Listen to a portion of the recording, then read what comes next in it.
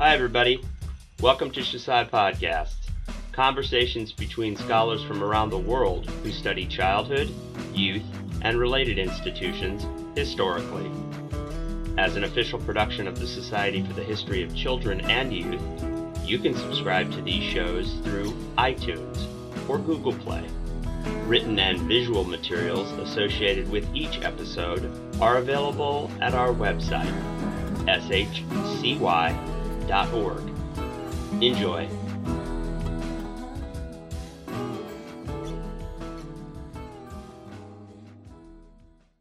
Hi, my name is Ai Tran, and I'm with the Department of East Asian Languages and Cultures at Stanford University. Today, I'm here with Professor Daphna Zur. Hi. Hi, Professor Zur. Could you tell me a little bit about yourself and your research? Sure. I am a professor of Korean literature and culture here at Stanford.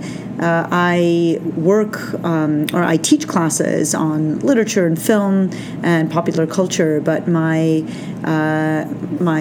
field that I'm most comfortable, most compelled by is the field of literature, and I am here to talk about my recently published book, Figuring Korean Futures: Children's Literature in Modern Korea. Great. Thank you so much. I was wondering if you could tell me a little bit more about this book. What was the intellectual journey that you took to get to this topic, and how did you decide to write about literature for children in Korea?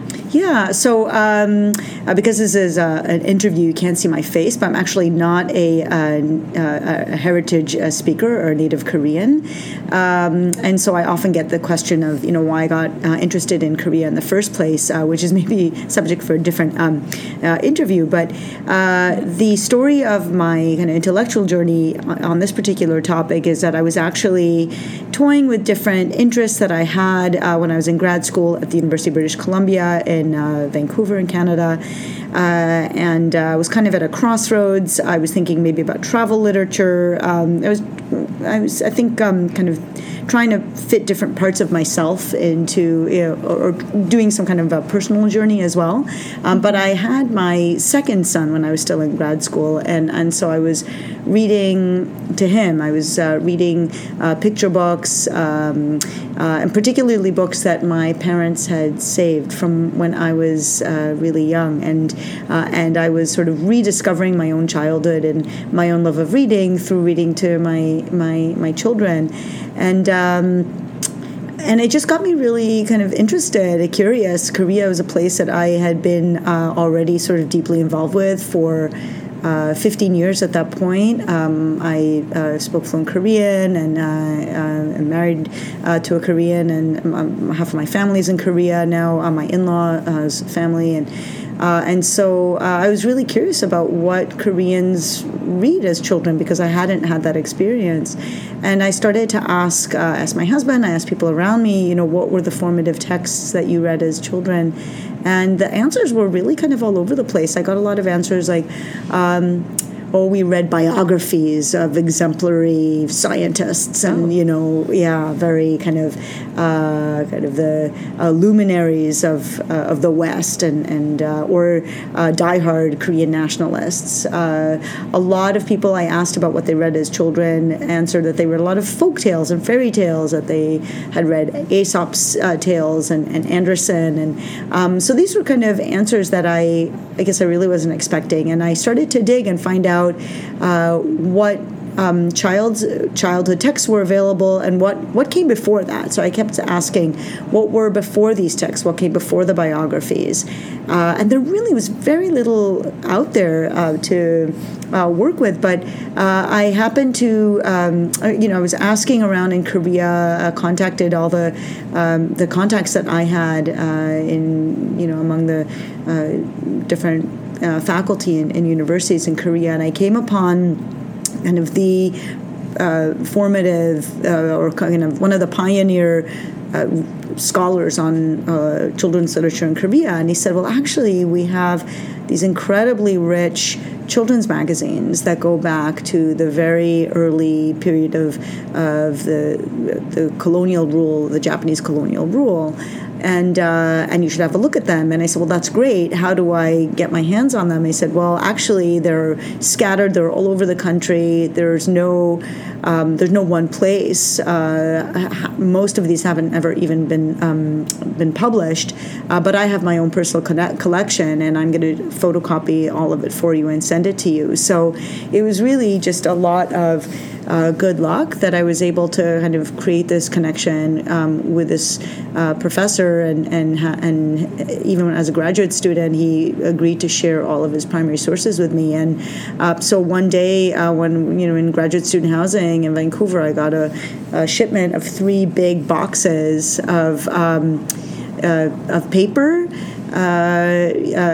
Some loose, some bound, but it was pretty much kind of very comprehensive collection of a variety of different magazines that were published in colonial Korea, and some also in post-war, post-division South Korea.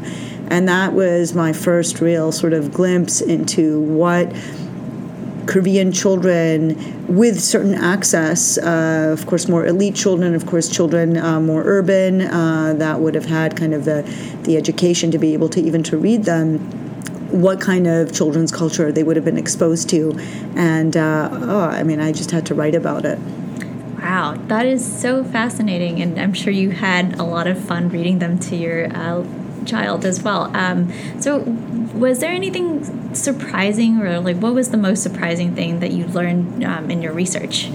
So everything was new, and I think the hardest part, I think those of us who work on magazines, is that they're so diverse, they're so rich. It's of course, for all of us, the work is really kind of connecting the dots. I think for me, one keyword that emerged pretty early on in my research was this term 동심, which I talk about a lot in my book, the child heart. And that was a term that came or that began circulating pretty early on in Korea. It was a buzzword in Japan as well.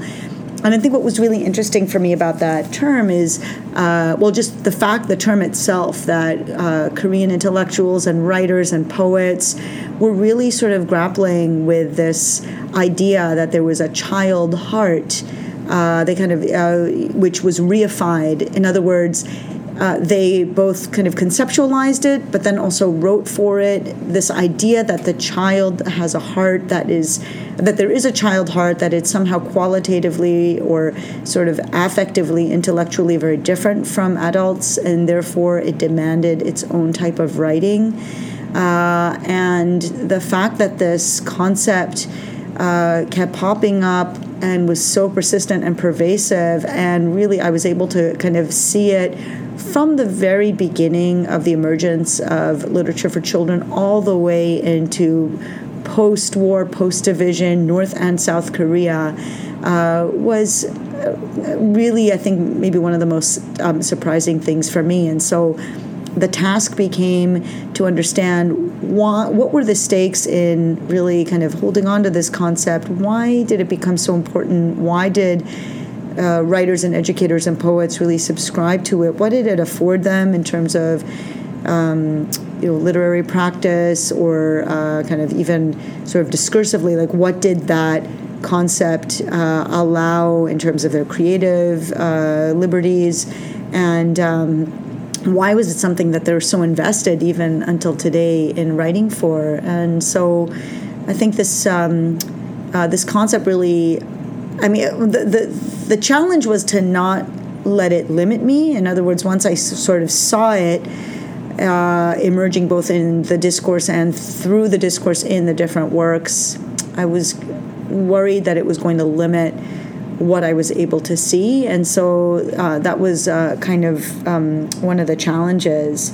And I think what I tried to do to a certain extent, and maybe that's something that I'm still working out, is trying to see where, not just how this reified concept dictated a lot of the writing for children, what kind of content do they need to read, what sort of language did it demand, but also to see where writers broke away from that and pushed against it. And even though they were working with this concept very consciously, they consciously or unconsciously also kind of pushed against it, went away from it. And so I think ultimately what was really interesting, as is most things, I think, when you think about literature for children, was how malleable the concept was and how it really provided a platform for writers with different political convictions,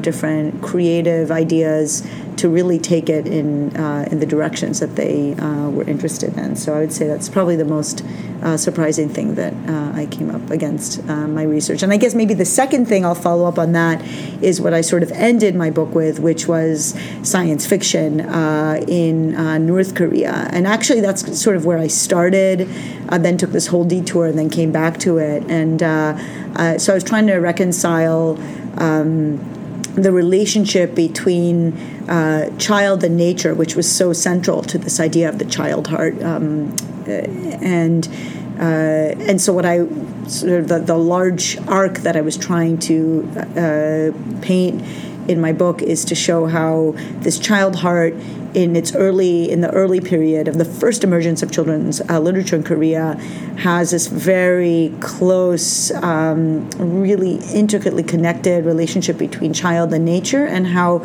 the post-war era, with the kind of emergence of science, you see this break between child and nature, and that brings us into this sort of very rich, interesting era of science fiction, and that kind of allowed me to really see the production of children's literature over a period of about 40, 50 years in a kind of a new way. Yeah, that was really fascinating, and I got a chance to read a couple of your chapters, really illuminating, and I had never thought about it that way, so it was really fun. And so from the book, when you read it, it's really clear that you worked with materials other than literary texts. You also are really attentive to visual culture, and I was just wondering, how did the extra textual aspects of your materials inform the way you thought about your own work?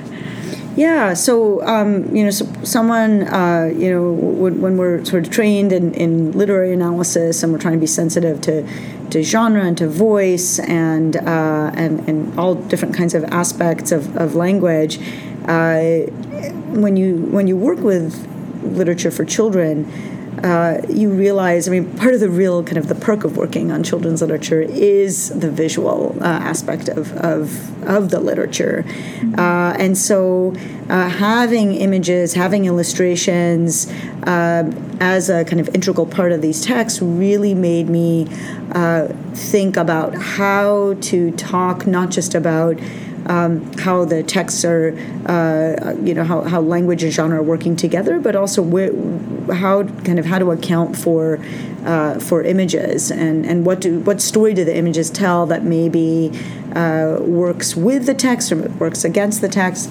And so I started to really, it helped me theorize what, not just what kind of language Korean writers and poets were trying to invent for children for the first time, but also how literally they were sort of picturing the world in their illustrations, and to try and be attentive to questions of realism and brush strokes, thickness or thinness of lines, details, facial features, the way that pictures were composed on the page, where angles and how certain elements are put, where they're put on the page. So I tried as much as I could to really incorporate those to the best of my ability, and to show how in each period, each magazine, and according to each sort of political trend, the visuals also tell sometimes a complementary picture and sometimes a bit of a challenging picture that really make the text into such rich kind of polyphonic text. So you have all these different voices,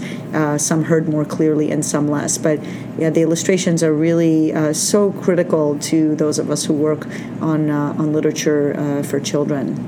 Yeah, and your research is about South and North Korean literature for children. So how would you hope that your research will offer to scholars outside of your field? Yeah, so I tried as much as possible when I was working on literature for Korea to consider sort of these larger global questions of trends of literary ideas, contemporaneous ideas. So looking at Korea, you have to look at Japan to a certain extent, to kind of colonial Taiwan, and even to sort of 1920s, 30s China, but also looking at kind of Victorian fiction and looking to see how sort of global trends and global ideas about childhood and children's culture travels across the globe. And so I'm hoping that the insights that I was able to reveal in my work will be of interest to other scholars who work on colonial literature, who work on this really fascinating period of emergence of child and nation and language, which are so, which I think one of the things that makes Korean literature, children's literature, so fascinating is because the Korean language is being reformed. The Korean nation is undergoing so much turmoil because it's colonized, then it's divided, then you have separate regimes. And so this question of child and nation and language are implicated in such a close way. And so I'm hoping that the kinds of materials that I have uncovered and the sort of the theoretical frames that I conceptualize and also that I rely on will be of use to scholars who are working on similar periods, on literature from different places, not just on Korea around the same time, but for scholars all over. And I have to say, one of the things that I'm sort of revisiting these days also is because of my background, my heritage as a Hebrew language speaker and as a kind of an Israeli citizen as well, is looking comparatively at Israel and Israeli or Hebrew literature, I should say, and Korean literature. And there's so many parallels and so many interesting aspects and so many even shared visual language and visual culture that I think when you work on something like childhood, the global aspects of it are just endlessly fascinating. So I'm hoping that the work that I do will be of interest to scholars in the same way. Yeah, that's a great first book that you have, and so I really hate to ask this question, but what are you working on these days? So I think it's interesting. I have a second book project right now that is huge. It's very sprawling and broad and ambitious, and it was sort of what really consumed me the first little while after the book, because I really wanted to put the book aside and not think about it ever again. But so this second project is a project on Cold War. Right now, it's really Cold War North Korea. Because of my interest in science fiction that kind of shows up at the very end of the book, mm-hmm. I was interested in learning more about science fiction, but also just in general about science and popular science. You know, being at Stanford, where we're so immersed in the kind of the science and the technology culture here. It's really, I think, it feels like a very immediate concern is to figure out how science and literature, science and the humanities, what kind of relationship they have historically as well. And so it seemed like it would be a perfect opportunity to look at North Korea in its early emergent years and to try and see how its kind of politics and ideology and society was being formed on the ground under this banner of science. And not being a scientist at all, I became more and more interested in the discursive side of it. And so recently had an amazing trip to Moscow, collected a lot of North Korean materials there, and I'm slowly working my way through them. But I'm actually taking a little bit of a break from that book because it's so unruly. And I've gone back to some of the materials from my first book because I became, speaking of intra or outer kind of textual materials, I started thinking more and more about the poetry and particularly the songs that were sung by Koreans in the 1920s as sort of like seen as the golden era of children's literature in Korea and poetry in particular. And it's just an era where you have in the children's magazines such beautiful poetry coming from some of the brightest, most talented writers. But there was also, they were composed and they were set to music. And so I have a bit of a music background, and I kind of found myself wanting to play their scores. They're all set to scores. So to play the songs, sing them, and kind of think a little bit more about the relationship between language and music, and how really sort of this kind of emotionally how children were sort of structured. Maybe going back to this idea of the child heart is to try to understand the how kind of what was the sort of the emotional world of the child supposed to be in this period. And so I think that poetry and music are going to be bringing me back to that. So I'm working more on that as well. I've got the science project, and the last project I'm working on right now, which I think will bear fruit, I hope, very, very soon, is actually something that's much more somehow contained. And it's I'm just writing an article right now on the translation of, in fact, Anne Frank's diary into in North Korea in the early 2000s. It was a project that I came across Anne Frank's diary when I was looking for science fiction, and I found it kind of by accident and then put it in a drawer for about 10 years, and recently had a very emotional trip to Amsterdam and visited Anne Frank's house and visited with the museum director and had a chance to really understand a lot more what this incredible diary is. And it got me asking, I think, much more productive questions about why it was translated, how it was translated, and just thinking more broadly about self-writing and kind of this relationship between an individual, their kind of our inner life, external our external sort of experiences, objective reality, our subjective experiences, and how language plays into all of it. So that's what I'm working on at the moment. Oh my gosh, that's so exciting. You already have a second and third and maybe fourth book coming out. Yeah, I don't know about that. Yeah. Well, thank you so much for sharing all of your research and what you're passionate about. It's been a really great experience listening to you. Do you have anything that you'd like to share with us before we close out? No, I hope that the book is interesting and is helpful. Maybe one last thing I can say is that I'm very attached to the cover. The cover is just the most beautiful, I think, one of the most beautiful illustrators that we have from colonial Korea. His name was Jung Hyun-woong. He, as many intellectuals and elite and writers and artists in colonial Korea went to North Korea around the time of division, hoping to be able to live out his ideals and his sort of artistic vision.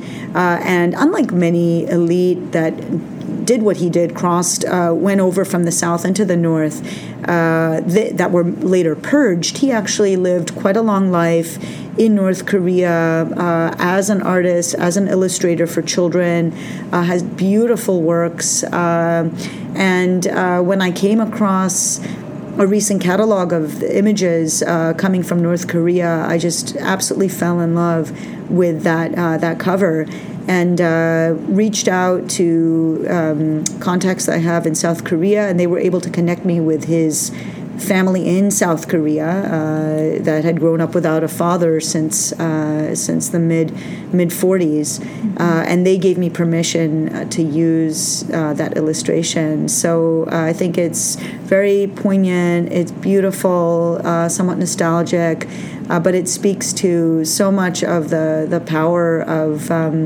literature for children to make these very visceral connections between past and future.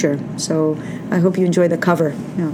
Great. Thank you so much, Daphna. Thank you, Ai. All right. Bye-bye.